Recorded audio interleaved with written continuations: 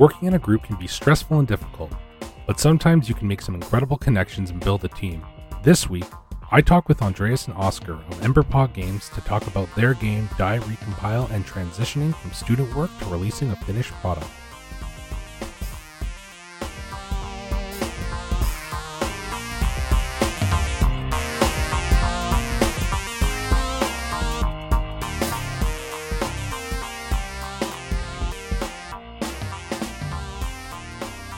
Welcome to Scheduled for Launch, a podcast to discover projects you may have missed. Today I am here with Andreas and Oscar from Emberpaw Games to talk about their new game, Die Recompile. And I've been really excited to talk to you two specifically because this is the first time I've had more than one person actually come on at a time. So thank you both for being here. No problem. Thank you. It's very nice to be here. So I'm Oscar. Oh, yeah. You should introduce yourselves. I guess that's a little bit easier. Yeah, I thought the audience might like to know who's who. So yeah, I'm Oscar, the creative lead of the project. Yeah, and I'm Andreas. I work with, I'm a graphical artist, and I also work with marketing. Oh, very cool. I didn't realize that that was the jobs that you both had. So can you guys tell me a little bit about yourselves? Sure. I've sort of always known I want to make games for a living. I think I was 12 years old when I found out that Game Maker is a thing. It's a program where you can make your own games. And since then it's just been like, I've sort of known since I was about 12 years old that I wanted to work with games, making games. That's the age when I discovered a program called Game Maker, where you can make your own little pixel games and stuff. And sort of almost everything since then that I've been doing has sort of culminated towards this, making a game, right? I really wanted to make games in Game Maker, but I didn't know how to program, so I had to sort of learn that. And I didn't really know how to make pixel art, so I had to learn that. And it's just been sort of this giant project leading to this moment for me. That's really cool. You started pretty young then, and you've been working towards that this entire time. Yeah, basically, I've made a whole bunch of crappy prototypes in Game Maker for like 15 years. And it has taught me a lot about design. So I'm sort of a designer at heart, but as I said, I sort of had to learn how to program and make graphics just so that my designs could come to life. But now I have the luxury of teaming up with an entire team of programmers and graphical artists, so I can sort of recede back to being just the designer that I would like to be. Well, it's very cool. I'm very excited for you on that one. And Andreas, can you tell us a little bit about yourselves? Yeah. In terms of making games, I've been interested in game design for as long as I can remember. It's funny when I was very, very young, I would like make these little like level designs on a piece of paper. But of course, I mean they weren't that great. They would just sort of like spiral around in a weird level. And when I didn't do that, I would draw cats in pants and pretend I was making this Zelda-like adventure.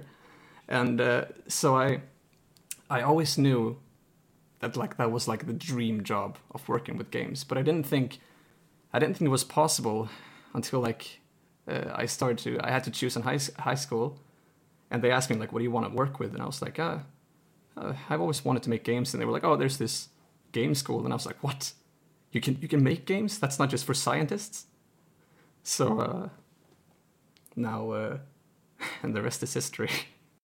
So by the way, we're from Sweden, and by high school, essentially that's like college for an American. Oh, right, exactly. Oh, so that's a little confusing for me because on my end, high school is what you do before like you even finish your basic school. You go to high school exactly. And then college or university. That's a fun little thing to learn. Yeah, right. So I guess what I meant was high school is like gymnasium. I don't know like what the right word is for it, but it's before university, before college. Point is, after basic schooling, when you get to choose your own path. Yeah. College for Okay. Americans. Yeah, college for North Americans. Gotcha. And so that's when I start to pick up this like game graphics work, and I've just been trying to like broaden my knowledge as much as possible, making 2D art and 3D art, some animations every once in a while, and I'm really looking forward to making this game. You guys have been working on Die Recompile for quite some time, haven't you? Yeah. So so we have the good fortune of having a really nice school where there's a whole bunch of different programs for different aspects of making games here in Skövde, the city is called in Sweden. So there's, for instance, a program just for making music for video games and just writing for video games. Like there's tons of different disciplines, and at the end of the first 2 years, we're in the third year now, but at the end of the first 2 years, all these different programs sort of get together and make a project over the course of about 2 months at the end of the year. And what Die Recompile is, the game we're working on, which I'll tell more about soon, it's essentially the year 2 project, but we want to make it a full game rather than just the prototype we made for school. And so your professors, your teachers, they put you together in a large group, correct? Because Emberpaw itself is only 6 people, which I think is incredible. That's such a small team for what I've seen this game is. But I'm guessing that year 2 project was a much larger group affair at first.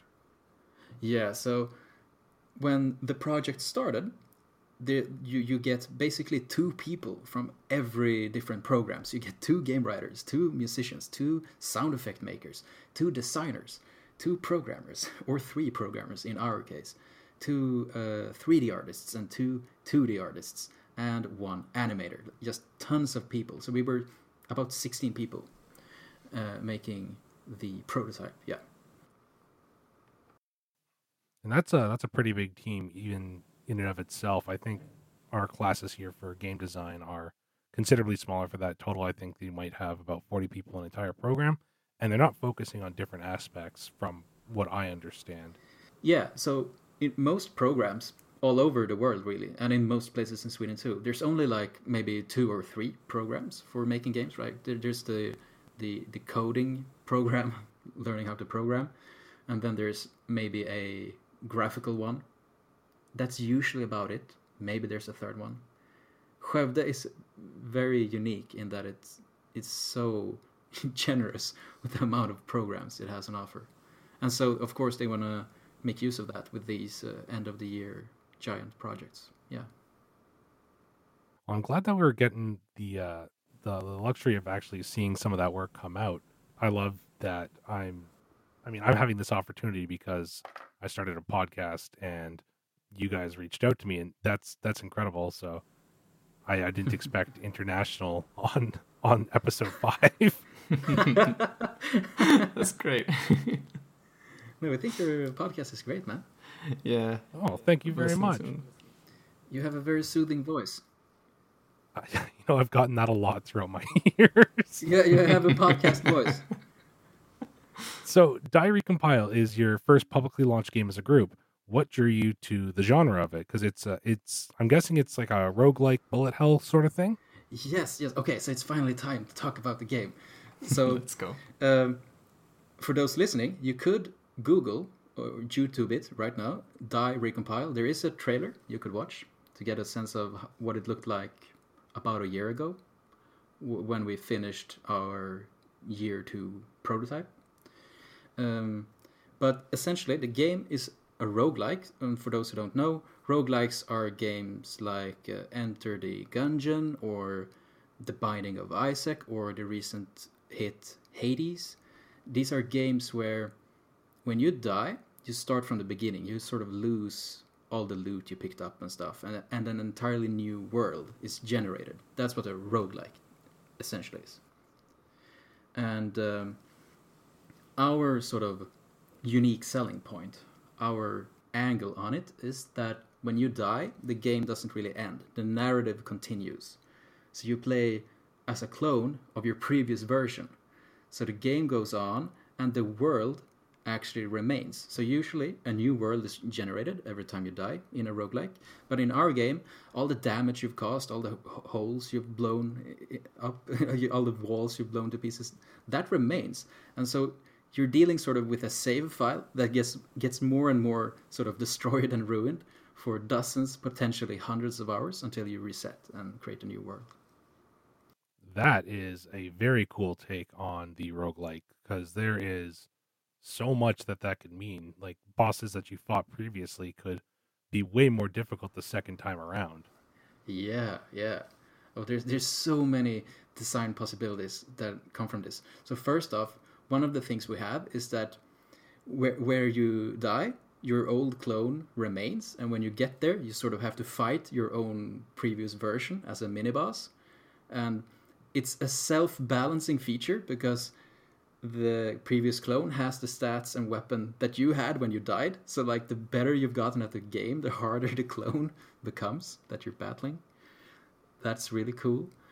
And with bosses, we can have really dangerous bosses with permanent health that remains from clone to clone. So you could be whittling down the health of a boss, play life after life, clone after clone, and finally, after 20 fights with the boss, you finally kill it, and it drops a permanent chest or something where you always get an extra good weapon or something right where you killed it, something like that.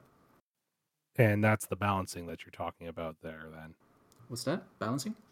Yeah, so that's how you balance out the difficulty, correct? So like it's incredibly difficult to get to that point, but once you do, you have your little your treat there waiting for you. Exactly, yeah.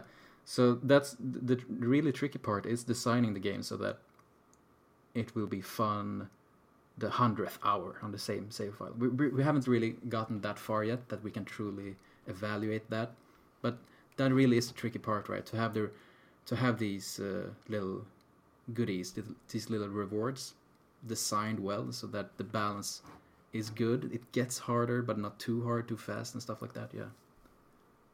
That's really cool. I'll definitely be looking into this deeper then. Another thing I want to talk about is actually the art direction of Die Recompile. It feels, from what I've seen, I don't know if this is just because they are GIFs or older videos, but it has this tilt shift, almost toy-like atmosphere and perspective. Is the game how you envisioned it originally, or how has it changed? We knew we had to. So for the year 2 project, the big project, we knew we had to have a sort of simple cartoony look, just so that it would be quickly doable. But it is also a good fit to have a very cartoony game when you have the top-down perspective. If you have a very realistic art style with a top-down perspective, a lot of details in the textures and tiny little sunglasses or whatever, they get lost. So it's always a good idea to, especially as an indie, to consider making something very sort of cartoony and simple, because even that is a big challenge. All right. Has there been any big changes since this began? This is definitely for both of you. What's some of the things that you maybe wanted to implement or tried to implement and it just didn't work? I'm not sure. Andreas, do you know something? Do you have something? Well, I'd say like one of the bigger challenges was, for example, like perhaps the boss. That's so one thing that's worth mentioning is that I was not part of the original team that developed the prototype. I'm now part of like the newer group that's been shaped in order to make the second game. Oh, okay. You know what? I think you guys had told me that, and I had gotten it mixed up. Yeah, so that's a pretty big adjustment then, too, isn't it? Mm. Yeah, it's funny. I was actually like during those game projects. I was I was one who pitched another game and was the creative lead for that. And I was later approached by Oscar to if I wanted to like keep working on this game, and I immediately got excited, and because this was I thought this was one of the coolest games I've seen. So Andreas made essentially, he was the lead on a game that is essentially Pokemon but with a bunch of cute dogs, basically. And it was very impressive, and I know Andreas from before also as a friend. So he seemed like a good a good person to have on the team. Someone who is ready to wear a lot of different hats too, because that's something you need when you're 6 people in an indie studio. There are so many different tasks that you have to divvy up. So Andreas, for instance, as we mentioned earlier, he also does marketing. So he will be doing Twitch streams more and more into the future, playing the game and drawing and stuff. And yeah, it's important to find people who are very sort of open to wearing a lot of different hats. Sort of versatile. And I get that impression by the few of you that I've talked to. I think at this point I've talked to half the team, and you all seem to be, you two and then Frida as well. So it's been really exciting for me because I'm starting to get to know Diary Compile a little bit through you guys, and I've talked with you. So for me, this is actually starting to get to be something I'm really excited about. Yeah, I should have mentioned this a lot earlier, but so your listeners know, there is going to be a free version of the game coming out sometime this summer. It won't be quite as ambitious as the actual game. So we're sort of polishing the version we made for school, releasing that for free on itch sometime this summer. But then what we're really doing, the 6 of us, we're working on sort of the real Diary Compile, where we sort of reboot the graphics a little bit, remake a lot of models. Because a lot of the models we made for the student project, we can't actually use them because we made them using a student version of Maya. It wouldn't be legal. Oh, so that's a huge difference then. If you're basically going to have to recreate the game from the ground up then. So yeah, exactly. So we have to redo all the art. So a big sort of, it's still going to be very cartoony, but it's an opportunity for us to reboot exactly what kind of cartoony it's going to be. But luckily, we can keep a lot of the code. Like the code we can keep a lot of. It's more that the art that has been made with student licenses, that the art has to be replaced. And that makes sense to me too. A question that I actually have for Andreas, because I've talked to a couple of other designers here, and marketing is always very difficult, especially when you are a small independent studio. Things like this, I'm guessing, help start to get the word out. But how is it trying to build up a small following prior to the release of this game? That's a tricky question. I'm starting to learn more about marketing as we're doing this. This is something that's also kind of new to me, but I'd say one thing is one of the more important things is to like grab an opportunity when you see it. Right now what we're doing is we're trying to be active mostly on like Twitter and Twitch. But for example, like the fact that we got in contact with you, like that's like that already there, like that's a great start. So like this is a great opportunity that we couldn't have predicted at all. It's all about grabbing opportunities. Exactly, and sometimes it means like it's different. Like some people respond, and sometimes you have to be lucky. But as long as you're constantly active, as long as you're constantly trying to keep your momentum going, then I'd say like that will make you slowly grow, and also like have patience. It's not like very few people like have their games like blow up immediately. So just try to keep yourself active, I'd say, and also like stay connected with your community. That's also really important. It's also why we have this Discord channel for our fans. Yeah, and just so they know, with your guys' permission, that'll be linked down in the description below. That would be amazing. So, yeah, if you join the Discord, I mean, you can help shape the game. Quite literally, give us ideas for what you would like to see in the game, and you can talk about what you like and don't like about the game, and follow our journey towards real release of the actual game. So you mentioned it actually a moment ago when you were talking about indies not a lot of the time, or games in general, just not having a huge fan base, and you have to kind of start from somewhere before and get your inspiration and kind of get attachments. And you'd mentioned a couple other roguelikes before. So what are some of the inspirations for this game then? Maybe the biggest inspiration is a game called Nuclear Throne. I don't know if you've heard about it, but it's a 2D top-down roguelike shooter like ours, only it's 2D instead of 3D. And it's been very influential. Enter the Gungeon also, Binding of Isaac. But you can always sort of grab things outside the genre too. You can have, of course, wider principles that extend beyond genre of what you like and don't like.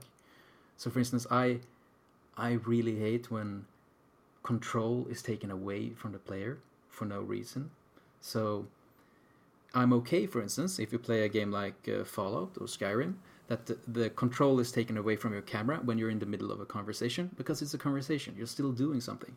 But for instance, when you are about to enter a battle in Pokemon, the game sort of freezes, and there's this little animation that plays before the actual battle starts, and during those, I don't know, 3 or 4 seconds, I wish I could just click a button to skip that, because I have nothing to do but to sort of just wait for a few seconds. So the wider principles like that can come from any sort of wider context.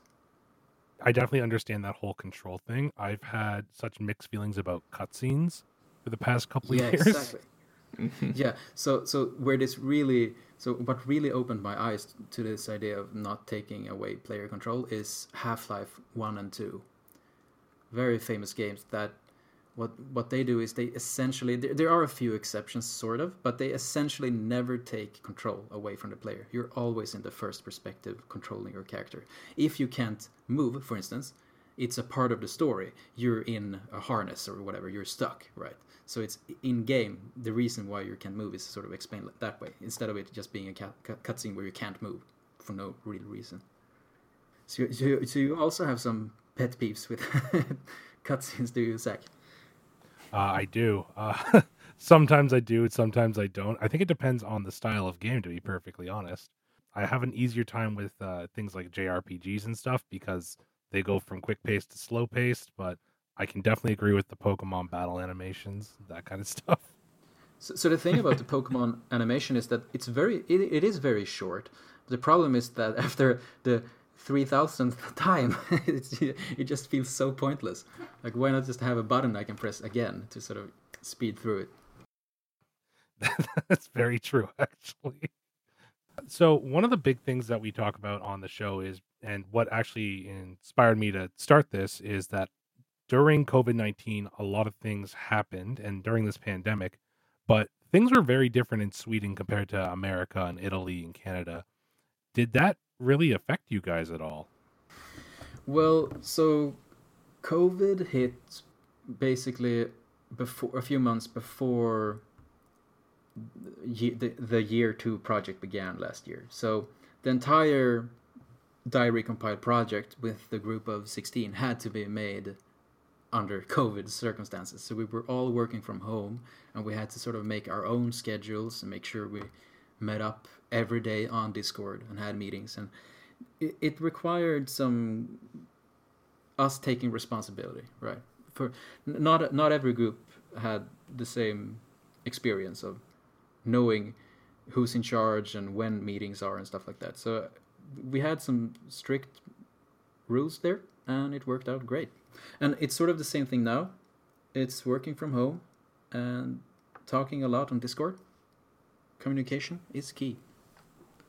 Yeah, it was even the same with the group that I was part of, where everybody worked entirely from home. And I remember there were some people who were sort of like, some of them were in school and they had like sort of a split in the groups. But for us, it was we just decided that like for everyone's safety, we're just gonna stay like at home, and it meant having a meeting each day, I believe we had, and I felt like it was very tricky at first because especially for me, I have a much easier time communicating with people when it's in person. But if anything, it was a perfect like learning opportunity, since that's just and like obviously it wasn't like there was nothing like I would much rather have that not happen, obviously, but there were like sometimes that's just how you gotta work in this industry. Yeah, and you're hearing about that a lot. I mean, and some companies really suffered from it. Other companies really grew. I find that the indie scene during COVID-19 actually got a huge bump where the AAA games kind of crashed as we saw a couple of those big ones go. Yeah. The really big studios have it trickier to go remote. Yeah, I've heard about that with some of the bigger companies. Well, you had things like Cyberpunk happen, and that was a game that came out. It certainly was. It indeed was. So this is the first game that you guys are releasing, and Emberpaw is obviously something you're really hoping is successful. Has there been any other, maybe even Daydream games that you've thought about, either of you? Well, are we talking about like just like dream games that like you're like, oh, that would be anything that you'd love to release, any genre, anything that you think would be really fun just to have out there? Well, this is kind of going back to the cats and pants thing, I guess. But one thing that I've been talking about with some of the group members is that one thing that I have been working on so much on the side is like this idea of like a fantasy world filled with animal characters. Have you heard of the book Redwall? I love Redwall. Oh, that's amazing! It's so fun. Oscar recommended me the book, and I started reading, and it was something. The idea was something similar to that, like the idea of like Lord of the Rings but with animals, and like a top-down Zelda game-ish. At the moment, I can't like picture it exactly how you like would pitch the game, but that's certainly something that's on my like dream list of like if depending on how it goes and like if one would have time, then that would be really fun because there's so much fun you can do with that, and I've already made like a ton of different designs for those characters. So Andreas, but I'm guessing you having art there, that's a little bit easier for you to kind of doodle out your visions then. I'm sorry. Wait, what do you mean? You had mentioned that you would do level design and stuff like that, and having that as part of your background there, I'm guessing that daydreaming about these different kind of things might come a little bit easier for you to manifest out in front of you. Oh yeah, for sure. I mean, one of like my favorite things to do in general is just concepting things. I remember we had this project that we worked on before, me and Oscar. That was like this animation project, and one of the things we decided was just like, oh, you're gonna have a bird companion, and immediately I started geeking out and just drew like a bunch of creature designs. How many? It's I think it was like, what was it, 97 or something? Like Yeah. different That's designs incredible. for like it was really fun. But that's the thing. Like I sometimes so the problem that I have sometimes is that sometimes I have a trouble like concentrating too much on like one thing or like making one specific artwork for a real long time. But just making like different sketches, I can do it all day, and that's why like, and I've always loved doing that. Like that's why like I remember before I went to this school, like I talked with my family and they were like, oh well, you know, like game design is it's great, but can you make money off of it? Like do you want to work with web design? And at the time I thought maybe, but I think I realized as I've been here that like, no, this is what I want to do. One of my favorite things about this is I get to listen to people who talk about their dreams. And so whenever I hear stuff like that, it makes me really happy just to know that there's people out there who are getting to follow those dreams. And I really, truly hope for the success of this game for you guys. Thank you so much. Thank you, man. So we don't have a whole lot of time left, but one of the things I want to ask both of you guys is my final question for every single episode. And what advice would you give people wanting to get into game design / development that have no prior experience? Okay. So the scariest part is just that first step, right? You don't know where to start. And so the biggest thing, when you want to make games, you have to learn how to be sort of independent and learning yourself. So what you really have to do is just decide on one thing. Do you want to learn how to make pixel art, or do you want to start with learning 3D modeling, or is it a tutorial on how to make games in Unity you want to start with? You have to decide, and you have to sort of tackle it in your spare time. And that is also a great opportunity to realize whether or not it is actually for you, because a lot of people romanticize what making games is. Some people, especially younger people, conflate playing games and making games. So in your spare time, download Game Maker or follow a Unity tutorial. Just do something. It could be really anything, but you will very quickly realize whether it's something you actually want to work with or not.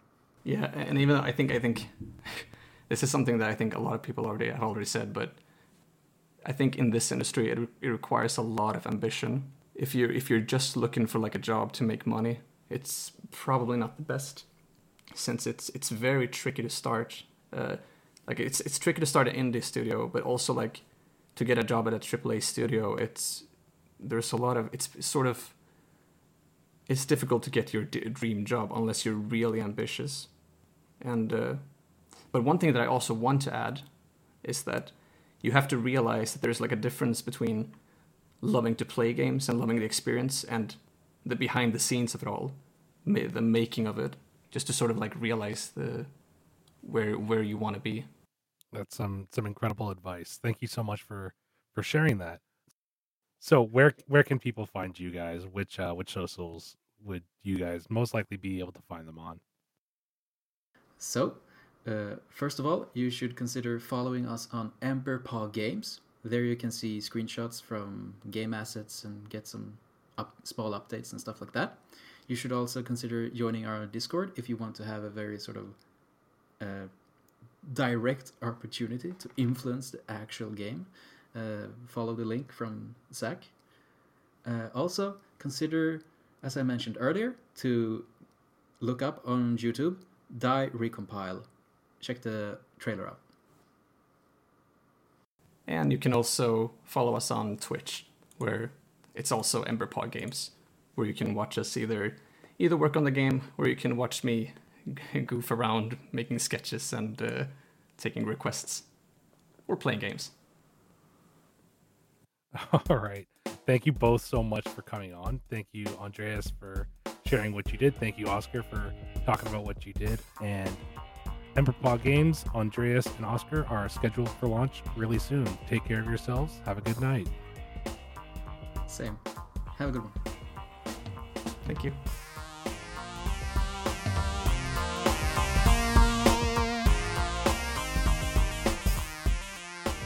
Thank you again to Andreas and Oscar for joining me this week, and thank you as well. I love hearing the feedback that you give me and all the things that you're working on. If you like the show and want to hear more, you should tell a friend about it. Word of mouth is one of the best ways to spread this type of show. And I know we're going through a really weird time right now. We're over a year into this pandemic, but I just wanted to let you know, if you need a space to talk to somebody, I'm willing to listen. You aren't alone. We'll get through this together, I promise. The next episode of Scheduled for Launch is going to be on April 20th, and I'm going to be talking with B, one of the creators of a free-to-play tabletop role-playing game called World of Wildevere. Until then, take care.